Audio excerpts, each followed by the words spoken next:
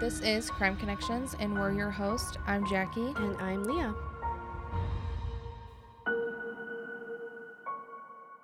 Today's case is pretty short, unfortunately.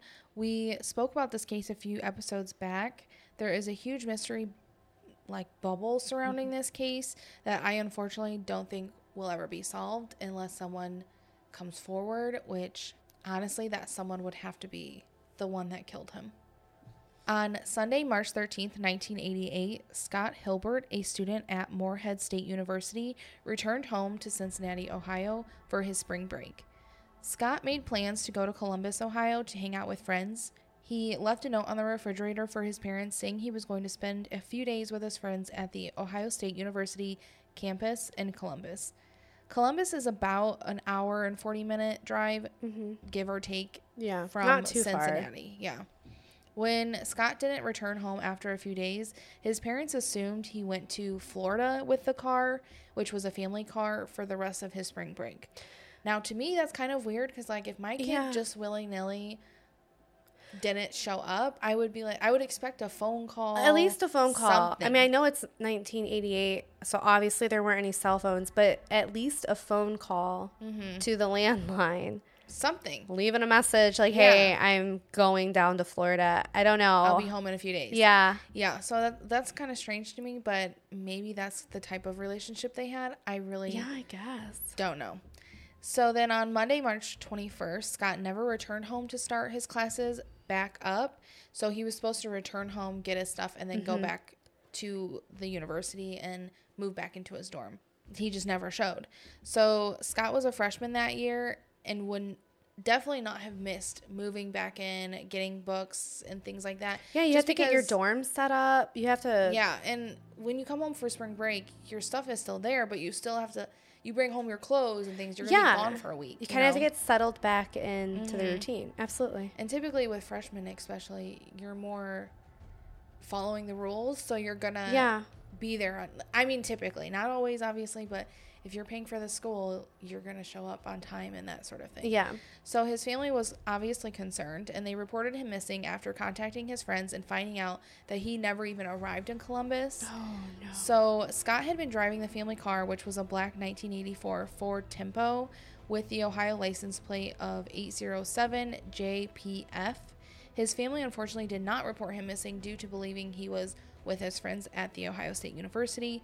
Like we said, cell phones were not a thing back then, but I do feel that it is odd, like we said, that they just never thought, then something suspicious. Well, you don't hear from your son. They never heard from him that he made it to Columbus, and then they just assumed that he made it, and then they assumed even further that he went to Florida. So he was gone. He was missing for over a week before they even realized.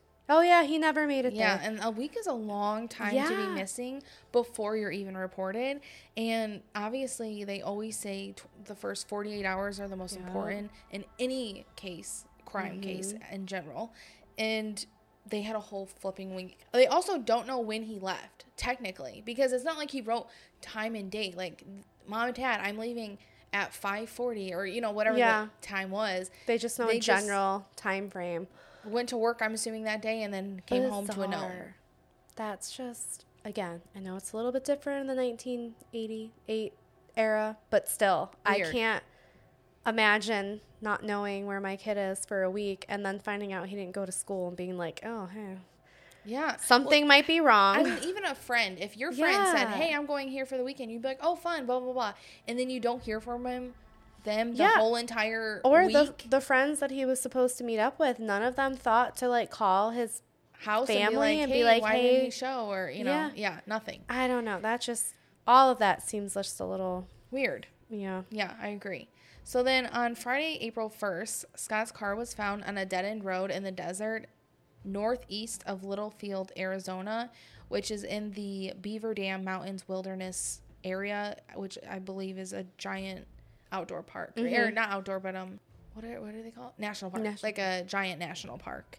And this is right by the Utah border, so it's very close to where they meet. This is about 1,700 miles from his home. So how the heck did his car show up there? Not a clue. No, it's just crazy. Yeah, it is crazy. It's to be that far away. And there's no explanation of it, you know? Mm-mm. So then when police looked over the car, they noticed that the odometer showed it had been driven 3,800 miles since his disappearance, which means there is over 2,000 miles of unaccounted driving of where he even, like, how he got there, pretty much. So how exactly, though? So they knew the mileage before he left his house, his parents' house? Yes, and something I'm also wondering, so there's very, very little information in this case.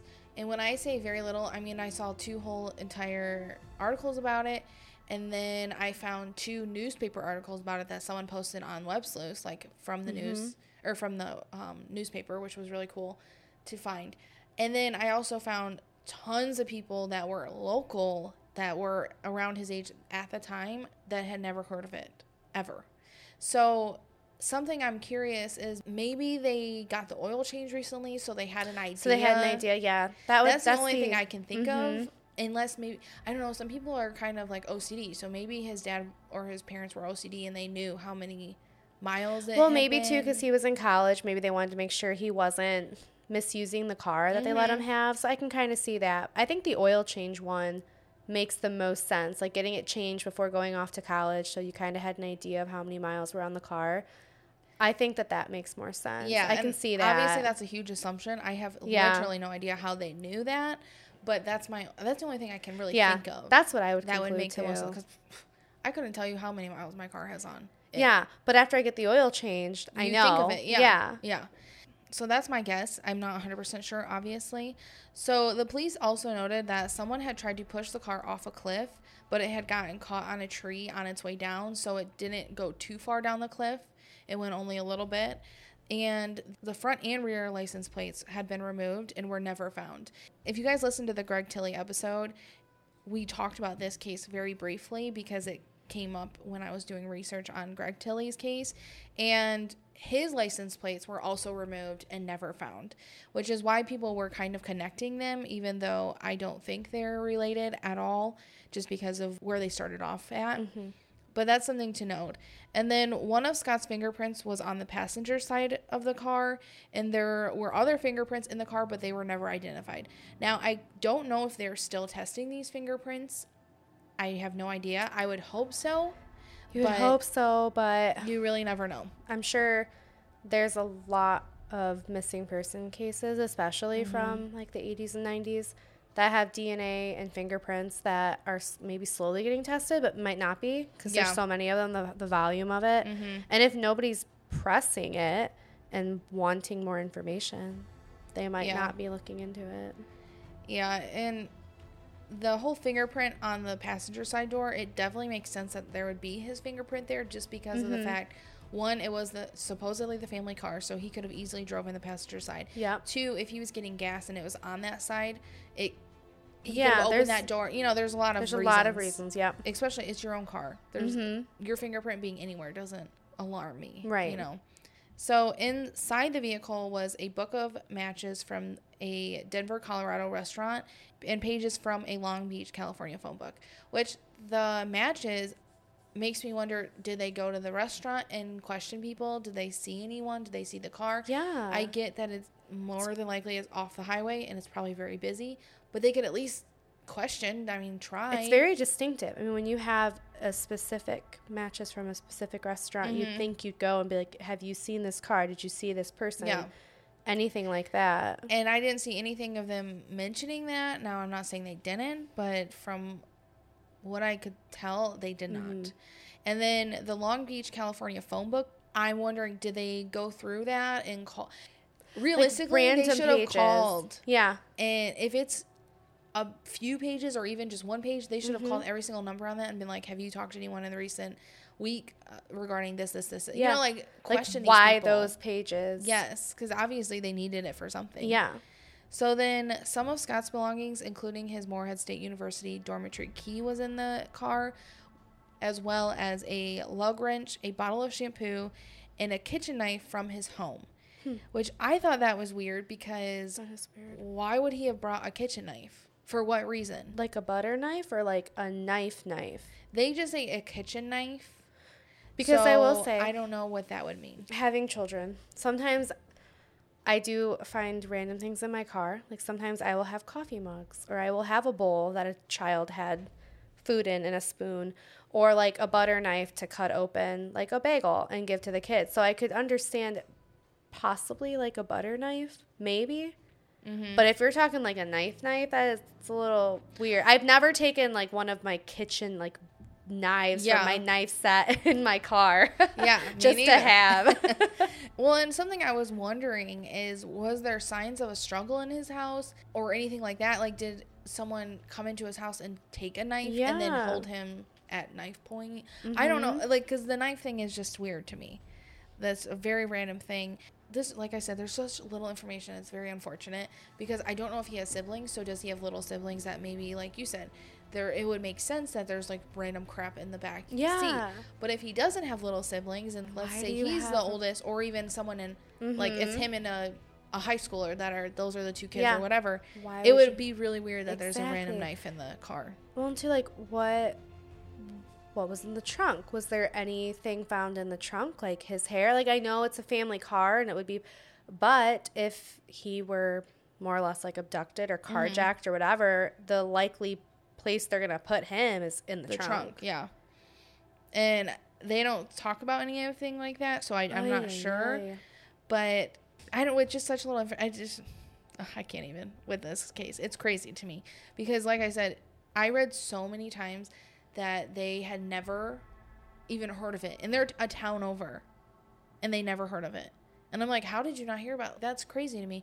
I know social media plays a big role in cases nowadays, but even when you're in high school, when I was in high school, cell phones were not really a thing.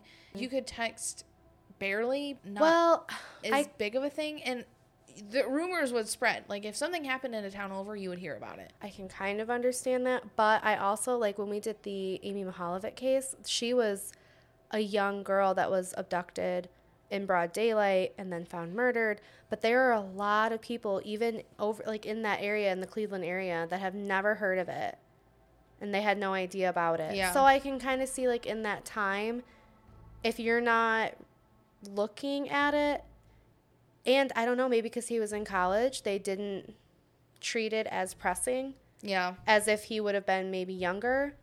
Because just like the Joshua case we did, they kind of played it off like it was suicide, or that he was in a drunken stupor.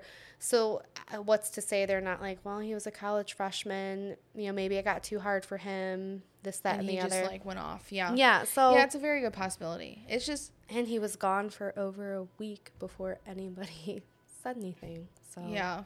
I feel sad for him. I feel like he did not get a chance whatsoever. Well, he didn't really get the spotlight that he deserved. Every person that's missing or any murdered case, they deserve to have that spotlight, and it doesn't really seem like he got that at all. Unfortunately, he did not.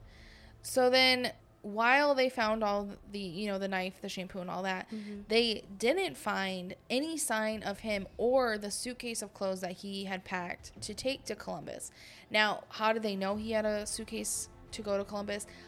My only assumption is maybe he told his parents the day prior that he was thinking of going, and so he had a suitcase from college, and he just was supposed to take that. Well, maybe his parents were able to kind of tell, like, oh, hey, this one suitcase that we know was with him, it's not. You guys haven't found it. Missing, and so they didn't find it, like, over the cliff either or anything? No, they found it. They've not found it still to this day. Oh, wow. Nothing. The FBI, almost immediately once he was reported, kind of got involved, and then they really got involved mid-April, but unfortunately nothing came of that. It didn't really help the case or anything like that, and he is still considered missing under suspicious circumstances. Now, with the police not knowing where the crime scene took place, it also makes it even harder for them to gather evidence because they have very little to go on, if you think about it, because yes, the car was dumped in Arizona, but was that where anything happened? Had he been dumped miles away? Yeah. They have really no clue. Well, 1,200 miles is a lot. So much can happen between Cincinnati and Arizona. Well, and they also have another extra 2,000 miles that they have no idea. Oh, yeah, they have no idea. Oh my gosh. I mean, he could literally have been dumped anywhere. Could be anywhere. And so a case like this, like I said, will only ever be solved if someone comes forward with the information, because there's just nothing to go on and the evidence is so little. And especially, with DNA and stuff now today, it's, I feel like, easier and more helpful, obviously. So back then, there's just really nothing they could gather. Yeah. Unfortunately. Except, obviously, the few fingerprints, which hopefully they are running those, but who knows? Yeah. If they are or not. If they don't have a cold case unit, which I'm assuming they do. But it's just, I don't know. I don't even know who has jurisdiction over it. I don't know if Arizona, if they do, or if Cincinnati does, or if the FBI. Yeah, who knows? I have no idea. And it doesn't specify anywhere who has jurisdiction, but it did mention multiple times that it got very hard on who was supposed to have jurisdiction because of the lack of evidence and body and even know where the crime scene is to begin with. So it's very sticky situation, unfortunately. So Scott was a 6 foot tall man with green eyes, slim build, and brown hair. He was tall. Mm-hmm. And that's the only... I mean, for me, that's tall. Because I am not. Same. Big old 5'5" here. Yeah. So, with all of that, they don't even know what he was wearing when he left. They don't really have... Oh my gosh, I didn't even think about that. No one knows what he looked like when he left. Or when he left, or nothing. Oh my gosh. Obviously, there's a lot of questions when it comes to this case, more than anyone can answer, unfortunately. But obviously, the main question: how did his car get all the way to Arizona? Mm-hmm. Who took it there? Was it him? Was it someone that carjacked him? Was it a hitchhiker? Was it what? Did he go to Florida? Did anyone see him there? Did anyone know of him going there? What did his friends say? Like we said, that's what I want to know. What did he go there? Did he call them and say, "Hey, I'm not coming anymore"? Like, what's the situation with that? Like, were they questioned? I would assume so. Yeah, but I mean, when you're expecting friends to come over and then they don't show up, I don't care what time era it is. If your friends don't show up, you're kind of wondering, like, "Hey, are you coming? We're gonna go to Florida without you." Or in calling his parents at least and saying, "Oh, hey, is he around? We're getting ready to leave. Haven't seen him yet." That's, to me, what kind of friends are you? If your friends don't show up, call somebody. Literally. And then I also don't see anyone, and I mean anyone, going all the way to Florida by themselves for spring break. No. You just have who are your friends supposed to be there? Like, I don't see that ever happening. No. That's a long way to just drive. I mean, it was a different time back then, but not that different where I feel like people were comfortable just traveling completely. But I don't see it. I don't see it. Me neither at all. And then, did he go to gas stations? Like, did they question any of the local gas stations? Like, hey, did he go here before he left? To, because someone had to have gone to a gas station. They drove 3,000 miles. Yeah. Like, no one saw the car. Yeah, it just doesn't make sense. So, also, though, was someone, I don't know. I was thinking of the theory of, was someone waiting for him at the house and then took him by... Well, that would explain the knife. And I don't... Yeah. I mean, that's like a made-up story, obviously, because I don't know if that's true. But, I mean... But, when you hear that a knife is found in a car... my mind automatically goes to, a sharp, kitchen knife. Yeah. Not, a butter knife that we're talking about.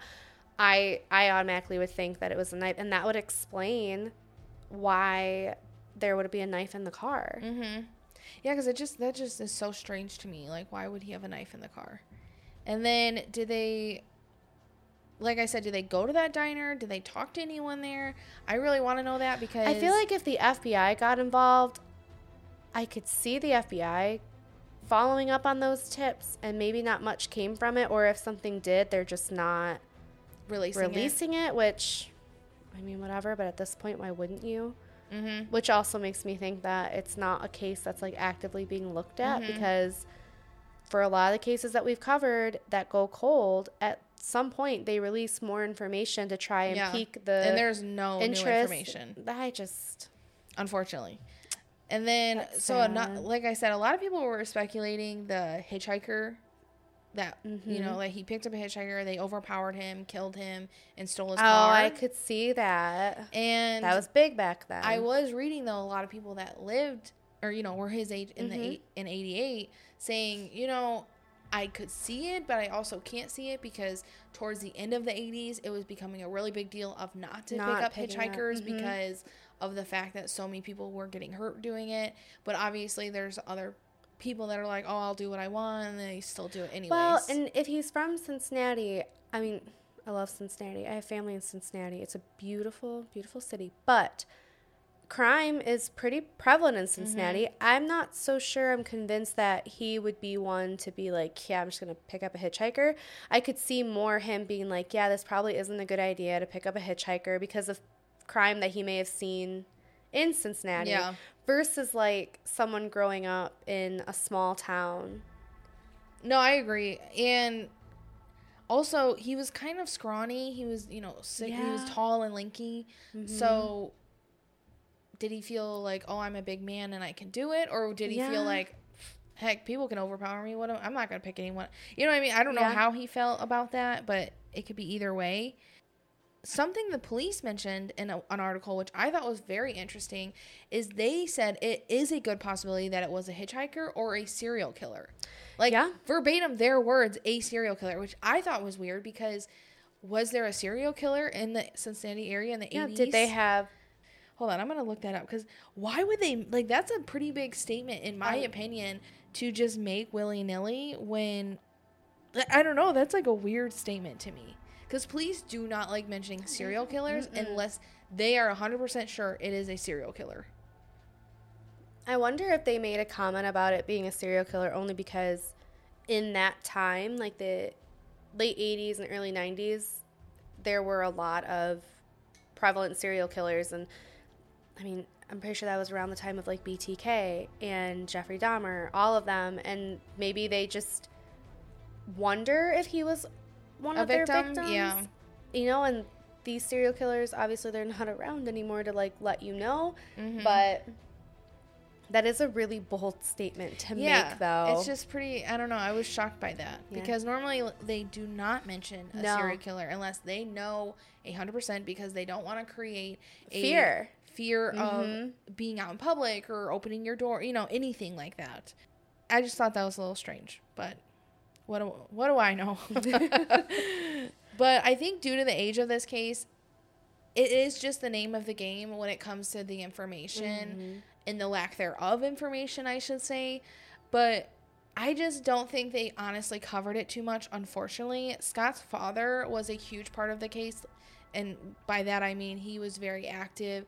He constantly was doing interviews, going out, and he flew to Arizona where the car was found. He talked to people. He really was a big advocate for Scott's case. And unfortunately, he has passed since and has never found anything out.